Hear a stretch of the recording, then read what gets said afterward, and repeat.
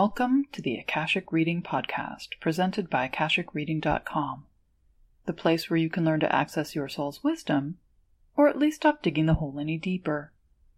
I'm your host, Terry Uktana, and today we'll dig into Crow as a totem, a teacher, and a remedy for the imbalances of life. Crows, like corn, owe much of their current existence to human beings. They flourish as we flourish, providing us goods and services in return for our constantly creating new environments to explore. Being scavengers, they exist to clean up messes, to transform what is no longer necessary into useful raw materials, spreading those raw materials beyond their origin and thereby furthering the life cycles of living things and the fertility of the ecosystem. Crows are a means for us to determine the health and well-being within the web of life through their numbers and where they congregate. They are everywhere because death, a natural function of embodiment, leaves behind material which needs to be broken down for use by others and to prevent disease. However, if there's an overabundance of death or if there are large amounts of waste to be converted, crows will be drawn in numbers. We humans have an instinctive aversion to gatherings or murders of crows, and yet we are drawn to them in the same way we are drawn to accidents and tragedies as they unfold. We know something is not right, is out of balance, that a path to the mystery and in-between space is opening, and we both desire and dread to know what and why. Crows are intelligent, using tools to acquire food such as dropping rocks on nuts in order to crack them and creating games for the sheer joy of living in the moment. They are problem solvers who see into the suchness of things which can be unnerving for the unaware. Crows not only remember things, they share their memories and experiences with their own flock, and also with other more distantly related groups, as well as successive generations, teaching each fledgling what they need to know about the world. Hence, crows will associate people who help them with nurturing and bring their young to visit, while they will also remember those who have done them harm for years, dive-bombing them and chasing them away long after we humans will have forgotten a seemingly insignificant incident. Crows awaken at the transformation of night into morning, waking up the world, dispersing the shadows. They come together in the gloaming to gather in the happenings of the day and tuck them safe away so the reversal of light and shadow can hold its sway. Over the centuries, humans have misunderstood the nature of crows, associating them with evil and those who wish to promote evil. We've assigned them the role of familiars for evil witches, obligatory Halloween decorations, and props for any over-the-top evil sorcerer or just plain old villain who needs to be dramatic. In reality, it's we who perpetrate evil acts on ourselves as well as all around us. Crows come to clean up the mess we leave behind. Hence, people with crow energy or crow as a totem tend to take on fixer-upper projects. They have cars which need just a little TLC, houses which they refurbish only to sell them and pick up a new project, and a whole bag full of friends who depend on them for a little of this and a little of that. Crows, like all other scavengers, are drawn to carrion, and so are attracted to places where corpses are rotting, which has prompted humans throughout the centuries to bury or burn their dead, and to leave their enemies exposed. For an in-depth look at the deep moral questions concerning this, I recommend reading Antigone by Sophocles. Crows are not inherently evil, but as we are by our embodied nature wired for survival, we are preconditioned to fear death and the unknown, and see those who live comfortably with both as unsavory. Hence, crows are often associated with those who transform things for wicked purposes. They are also the stuff of All Hallows' Eve, the time of death, decay, and ghostly visitation. As they stand at the door between here and there, they are completely comfortable with Samhain and the time of year when the veil between the worlds is thinnest. They are also prevalent in horror movies such as The Birds, which draws on some of our most primitive fears. People don't often think about crows, other than as a nuisance. We experience them as loud, messy, so very much everywhere, and only really memorable when the obligatory Facebook meme pops up into our feed. You know, what do you call two crows? Attempted murder. For a better understanding of crows in an urban setting, I recommend the book Crow Planet by Leonda Lynn Haupt. Crows also aren't the go-to image when we think about transformation. That would be caterpillars followed by dragonflies and/or snakes. Yet crows are more closely connected to human transformation than any other animal. Crow is the keeper of the door through which each soul moves from embodiment back to spirit.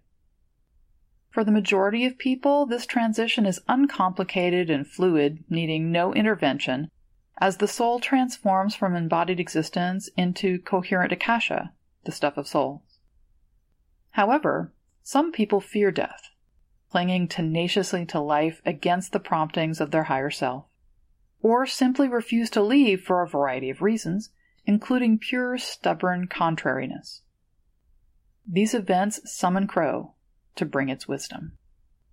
Crow is the keeper of the Book of Spirit, in which there is only one sentence: trust in Creator.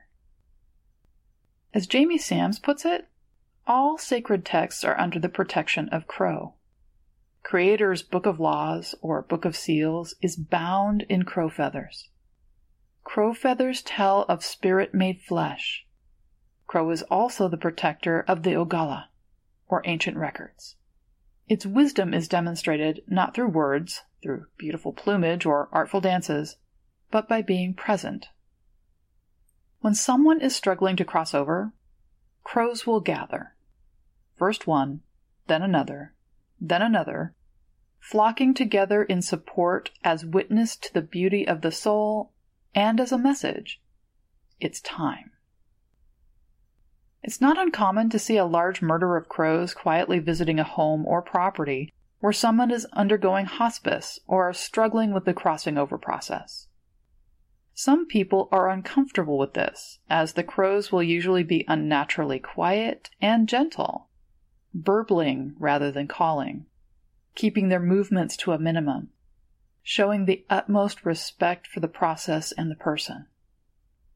Our nature as herd or prey animals senses this waiting and translates it into predatory behavior.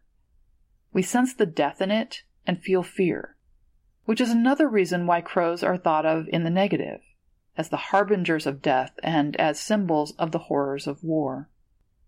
Yet crow is one of the more common totems for people who are called to be healers. Many people who work in hospice carry crow medicine, especially those who tend to sit with the dying at the moment they leave. Crow people are able to hold the door open, feeling a gentleness, almost a radiance, and knowing when it's time for someone to leave and how best to help. Crow people have wicked senses of humor and can have an almost trickster quality to their intelligence when it comes to others and their stuck spots. People with crow as totem don't show up in our lives to give long lectures, wise counsel, or in-depth instructions. Instead, they encourage us to do exactly what we've been avoiding, to look up when we've held our heads down, and to recognize the linear path of logic is simply a means to avoid the magic waiting inside us. People with crow medicine have the uncanny knack of saying just the right thing to unlock what's been stuck on us, to hit the sore spot so we can't help but acknowledge what needs to be dealt with, and to see the bit of treasure hidden in all the muck. Charles de Lint captures the essence of crow as totem in his description of his characters, the Crow Girls. Maida and Zia are forever friends. Crow girls with spiky blue-black hair and eyes so dark it's easy to lose your way in them. A little raggedy and never quiet, you can't miss this pair. small and wild and easy in their skins, living on Zen time. Sometimes they forget their crows, left their feathers behind in the long ago, and sometimes they forget their girls, but they never forget their friends. People stop and stare at them wherever they go, borrowing a taste of them, drawn by they don't know what. They just have to look, try to get close, but keeping their distance too, because there's something scary, craving about seeing animal spirits so pure walking around on a city street. It's a shock, like plunging into cold water at dawn, waking up from the comfortable familiarity of warm dreams to find, if only for a moment, that everything's changed. And then, just before the way you know the world to be comes rolling back in on you, maybe you hear giddy laughter, or the slow flap of crow's wings. Maybe you see a couple of dark-haired girls sitting together in the corner of a cafe, heads bent together, pretending you can't see them. Or could be they're perched on a tree branch, looking down at you looking up, working hard at putting on serious faces, but they can't stop smiling. It's like that rhyme, two from Earth. They can't stop smiling and neither can you, but you've got to watch out for crow girls. Sometimes they wake a yearning you'll be hard-pressed to put back to sleep. Sometimes only a glimpse of them can start up a familiar ache deep in your chest, an ache you can't name, but you've felt it before, early mornings, lying alone in your bed, trying to hold on to the fading tatters of a perfect dream. Sometimes they blow bright the coals of a longing that can't ever be eased. Crow medicine is not in teaching us how to transform, but instead in pointing out to us when transformation needs to happen, is already happening, or has happened, and the aftermath needs tending to. Crow is attracted to shiny objects, seeming to value trash as much as treasure in collecting small things to decorate its nest.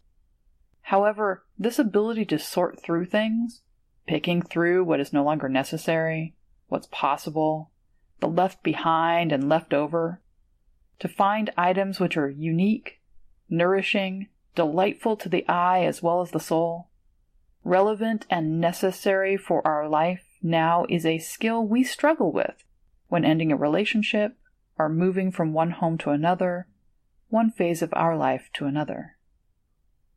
Crow is not a symbol of transcendence, trying to get us to look to a higher plane of existence or to some reward in the hereafter.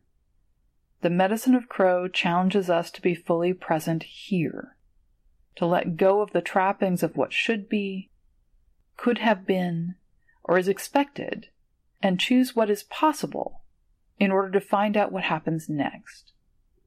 In each of us is this deep spiritual magic wrapped in the most beautiful black, blue, purple feathers waiting to be birthed into the world. We know it, and yet we hesitate, as this magic doesn't just create, it transforms. Once we open to it, we will never be able to unsee the truth of things, of people, of the world. We'll never again be able to settle comfortably into an unseeing, unknowing life. And that's all the time we have this week. Next week, we'll be discussing how relationships help us create and walk our paths, sometimes as the fertile soil which nurtures us, and other times as the chisel which removes the extraneous pieces to expose our radiant truth. If you're interested in knowing more, check out my website, akashicreading.com. And if you're enjoying this podcast, please take a minute to show it some love on iTunes. Your comments are also appreciated. Thanks. Bye.